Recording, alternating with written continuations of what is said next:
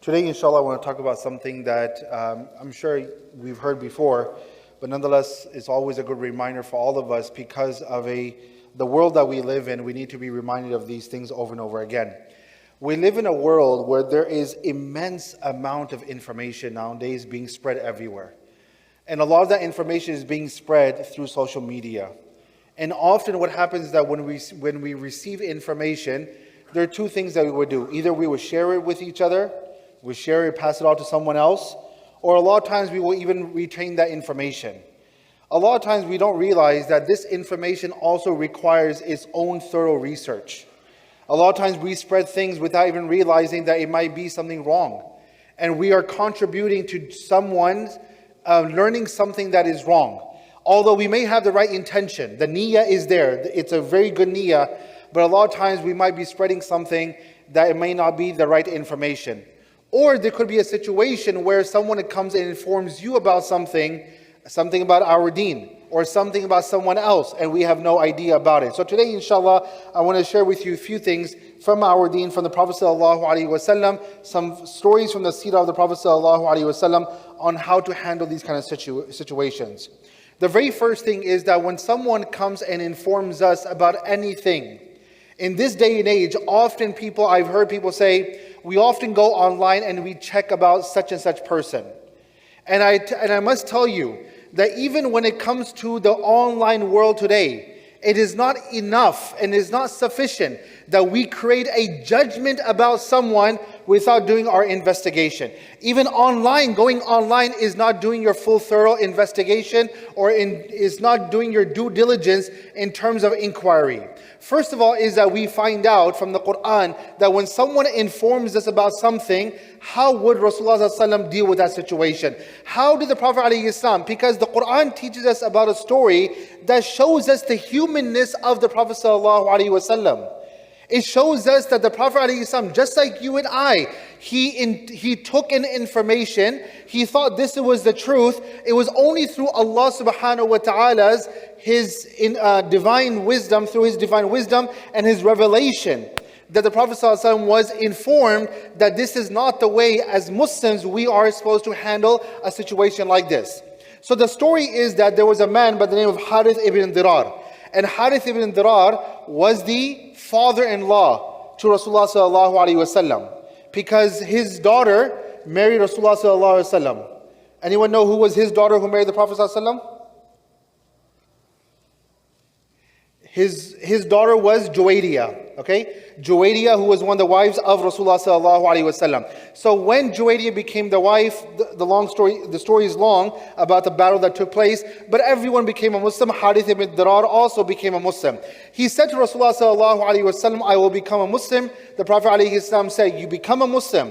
At the same time, you must pay your zakat. And he said to the Prophet alaihi wasallam that when the time of giving zakat comes, send us someone and we will give our zakat very gladly.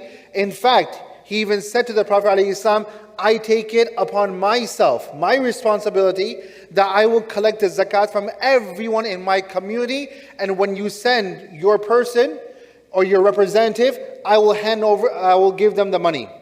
Now, the time came of the year to send someone, and the Prophet ﷺ, he sent Walid ibn Uqba. Now, Walid ibn Uqba, he remembers that there was some animosity that took place between him and this tribe that he's going to. And there are two different narrations that are mentioned. The first narration says that he did not even go to the tribe. Before he even got to the tribe, he built an assumption. He created an assumption in his mind that I may go to these people, but what if they harm me? He never even got there. And he turned around and he went to Rasulullah sallallahu alaihi wasallam and he said, Ya Rasulullah, these people have not paid their zakat. They have refused to pay their zakat. Now, once again, the Prophet ﷺ, just like you and I as a human, he took in information. What did he do? He got upset. And he dispatched and he sent Khalid bin Walid radiallahu anh to go and find out exactly what's going on with them. And it is mentioned in this riwayah that Khalid bin Walid radiallahu anh, now, on the other hand, when it comes to Harith ibn Dirar, since he's seeing that no one has been sent by the Prophet ﷺ, in his mind, he thinks that the Prophet ﷺ is perhaps upset with him. So now he and his entire community, his entire tribe, they have left their city. They're heading towards Medina. And from Medina, the Prophet ﷺ has sent Khalid bin Walid radiallahu anh, that go and find out what's going on. So Khalid bin Walid and Harith bin Dirar, they met somewhere in the middle, and they began to say, he saw Khalid bin Walid, he asked him, where are you going? He says, I'm actually heading towards your community. He goes, why would you head towards my community? We are coming to Medina. And he said that, well, the Prophet ﷺ was informed that you have refused to pay your zakat. And he says, I did not refuse to pay my zakat. In fact, we were waiting for the messenger of the Prophet ﷺ to come and collect our zakat, but he never even showed up. They went to the Prophet ﷺ. He informed the Prophet ﷺ, and that is when this ayah came. Ya ayyuhalladhina amanu, O you people who believe, in ja'akum fasiqun binaba'in fatabayyanu. When someone comes to you with news, the Quran says fatabayyanu. The word fatabayyanu in the Arabic language comes from the word bayyina, means that clarify something. When someone brings you information, doesn't matter how truthful they are, how close they are to you. Maybe a family member, may not be a family member. They may be your best friend or someone you've known for a very long time. But still, whenever this happens, when someone brings you information, you must inquire and you must seek clarification on the matter before you make any judgment. The second narration is very similar, that this man, he came, Walid ibn Uqba, he came to the Prophet, he went to the city, he went to this tribe, he saw Harith ibn Dirar. And what happened was that Harith ibn Dirar, he and his entire community, they came out to welcome the messenger who was sent by Rasulullah sallallahu alaihi wasallam. But this man assumed in his mind that these people are coming out to him, they're coming out to attack him and harm him. And in their mind, they're coming out to do istiqbal, okay? Where they're just coming out to welcome him. So there was a misunderstanding. He went back to the Prophet ﷺ and he says, Ya Rasulullah, I went there, but they were coming out to me as if, they were coming out and they were about to attack me. That's why I came back to Medina, and I think they don't want to pay their zakat. Again, they came to Medina, they informed Rasulullah ﷺ that this is not the truth, and once again, this is why this ayah was revealed. So that is why, going forward, and wallahi, I tell you honestly, there are many times, even in my own personal life, where people have come to me. These are people who I've known for such a long time, and they will come and give me some information, but wallahi, till you have not done your research, till you have not sought out clarification, if you make any judgment call on that matter, you may regret it. In many cases, you may regret it. So that is why always seek out clarification whenever something like this happens. This is why the Prophet ﷺ also says in a hadith that, imagine if you came in front of the Prophet ﷺ and the Prophet ﷺ called you a liar. Think about that for a moment. Imagine seeing Rasulullah ﷺ or the Prophet ﷺ, he labels you as a liar. What would be our status in a community? What would be our status if we communicated with anyone? Because if I'm called a liar, that means that anything I say will be considered as a lie. But the Prophet ﷺ is telling us, he's almost putting a label on a person. He's saying that كَفَى بِالْمَرْءِ كَذِبًا, that it is enough to call a person a liar, meaning that is enough. You have enough proof to call a person a liar if they do what? أَن يُحَدِّثَ بِكُلِّ مَا سَمِعَ. If they just convey and they speak everything that they hear. Meaning that there are some people, they hear something and they just spread it on to the next person. They hear something and they spread it to the next person and they share it with the next person. And that's why I said earlier, even when it comes to WhatsApp, when it comes to social media, even when it comes to something online, you read something about someone, till you don't know the entire picture, we can't make a judgment about anyone and any situation. So this brings me to the next thing, that when it comes to, there's a saying of Umar ibn Khattab radiallahu anh. He says that in a time of fitna, and many ulama, they will say that we are today living in times of fitna. One wrong word, in a time of fitna, in a time of tribulation, one wrong word, or one wrong statement, or one piece of misinformation is more deadlier than a sword. This is what the quote is of Imam Nadim Bashir radiallahu anh. Meaning that just like a sword, one swipe of a sword can perhaps kill somebody or severely injure somebody. Likewise, one piece of misinformation can misguide so many people. So that is why it is very important that we always are very, very careful about what we spread on to others. And this is why, by the way, subhanAllah, think about it in a grand scheme of things. In a grand scheme of things, why do you think there are books of hadith that are that are considered as the Sihah Sitta? You have Sahih Bukhari, the book of Sahih Bukhari has the most authenticity. It has the highest level of authenticity amongst all the books of hadith. Why? Because the information that is being shared, the quote of Rasulullah, the hadith of the Prophet in Sahih al-Bukhari, there is a very rigorous process that Imam Bukhari, he went through to verify every single hadith. This is information that's coming to us about Rasulullah sallallahu alaihi wasallam. But you see, even in our deen, there is a concept of verifying information. Imam Bukhari, he hears something, he goes and he verifies that information. And not only that, but even in many of the scholars, many ulama, if you go back to them and you ask them, what is your sanad?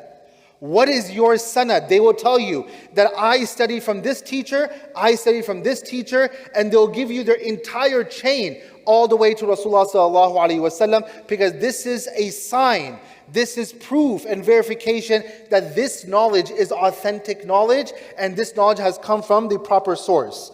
The next thing that we have to also do when it comes to, if we do spread misinformation, let's just say someone says, I've already spread something wrong in the community. I've said something about someone and I did not verify it, and I've spread this. What do I do now going forward? You have to always backtrack and make it clear to someone if you have spread misinformation. That is your job and that is your responsibility. If a person says, well, the damage is done, I won't do any more damage. But you have to realize you've already caused damage. And you have to control that damage. So if you have told 2-3 people, you go to those 2-3 people and you let them know. If you have put something on WhatsApp, for example, it's your job to remove that and do mention that I mistakenly did put something over there. I did not look into it. I found out that it's not authentic. Jazakumullah khair. Something similar to that, so that people know that was misinformation and you have cleared your conscience. The next thing that's also required to do is that we always have a good assumption. In the story of our mother Aisha radiallahu anha, Allah says, لَوْلَا إِذْ سَمِعْتُمُوهُ ظَنَّ الْمُؤْمِنُونَ وَالْمُؤْمِنَاتُ بِأَنفُسِهِمْ خَيْرًا. Allah subhanahu wa ta'ala is saying that when these people, they heard about our mother Aisha radiallahu anha, we know that the munafiqun were behind this. But there were few Muslims also who got caught up into this scandal. And at that time, the Quran says, when it comes to believing men and believing women, their job is to have a good assumption. When you hear something, you have a good assumption. Look, even in this country, what do we say? You're innocent until proven what? Guilty, right? We all believe in this. You're innocent until you're proven guilty. Meaning that if I don't have enough proof and evidence, I cannot call a person guilty. And this, by the way, has happened in our Muslim communities. With many people. People get arrested. Something happens to someone comes to the news. And everyone, without even knowing the entire story, everyone starts pointing fingers at each other. Once again, till we don't know all the information. Just like in the story of our mother Aisha radiallahu anha, till we don't know the entire story, we are to remain quiet. And that is why Rasulullah sallallahu alaihi wasallam, right before the wahi came from Allah, the Prophet ﷺ went to our mother Aisha, and he's saying that I don't know who's right and who's wrong. I don't know if something has been done by yourself or not. And that's why he's telling Aisha radiallahu anha that if you are guilty, then make a sincere tawbah to Allah subhanahu wa ta'ala. And if you're not guilty, then we will wait for some wahi from Allah subhanahu wa ta'ala. But even Rasulullah after all this, he still cannot make a decision. And this teaches us a very powerful lesson, that till we have not done our thorough inquiry, we have not heard both sides, to make a judgment about anyone is absolutely wrong. And finally, I will say this regarding information or spreading misinformation. This happens a lot, by the way, in families too. Okay? There's a lot of this that goes into families. He said this, she said this. And it just goes around like wildfire in a family. And this is how communities are destroyed. This is how families are destroyed. Wallahi, there are times when people have come to me. Things have been said about each other in a family. When you go a little deeper into the family, you find out that there was simply a misunderstanding. So that is why, even within our families, if I hear that my uncle says something about me, or my aunt says something about me, my sibling says something about me, my brother-in-law, my sister-in-law, my parents, anyone said anything about me, or any one of us, we first find out what is the truth behind it. Is this the actual truth or not? And especially, you see this happening in families, even post-divorces. Even if there's a divorce that takes place, I say this to all the people who get divorced eventually. I tell them, no one has a right to badmouth anyone else. Even if you have children and there's a husband and wife who have been divorced, okay, fine. They got divorced.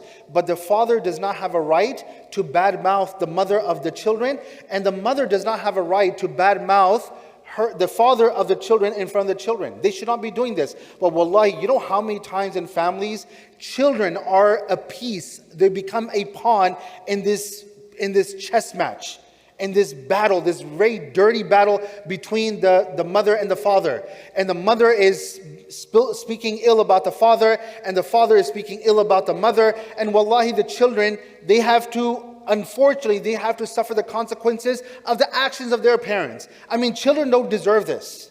And this is why I've said this before. If there's one thing we should never talk about in front of our children, we should never talk about each other. Because children in any marriage, if they see that parents are spreading misinformation about each other and they can take a side, they will take a side. Trust me. This is what children are. They will take a side. So that is why even if there's an unfortunate situation of a divorce, even in that situation, people need to respect each other. Do not poison the mind of your children.